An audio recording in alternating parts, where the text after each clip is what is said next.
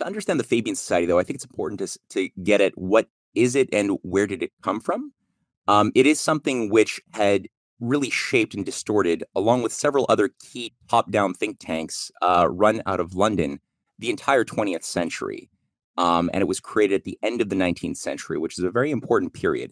Now, utilizing this method of permeation theory that had been developed by people like Lord Bertrand Russell, a leading Fabian Society member, George Bernard Shaw, who's known as a literary figure, but really was a radical, devout eugenicist. As all of these members, it's almost like a precondition for the most part. You had to have been a radical, devout eugenicist in order to be a true Fabian.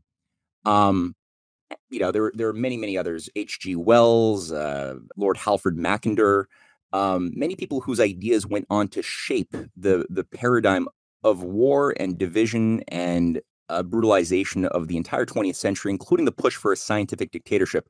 These were all groups that organized themselves around the Fabian Society.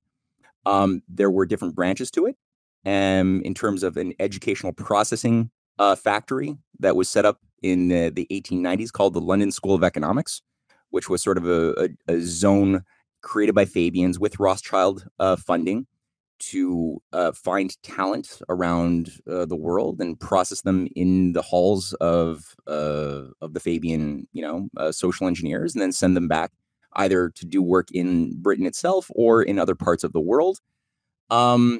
The political party that was created in 1900 by the Fabians was known as the Labour Party.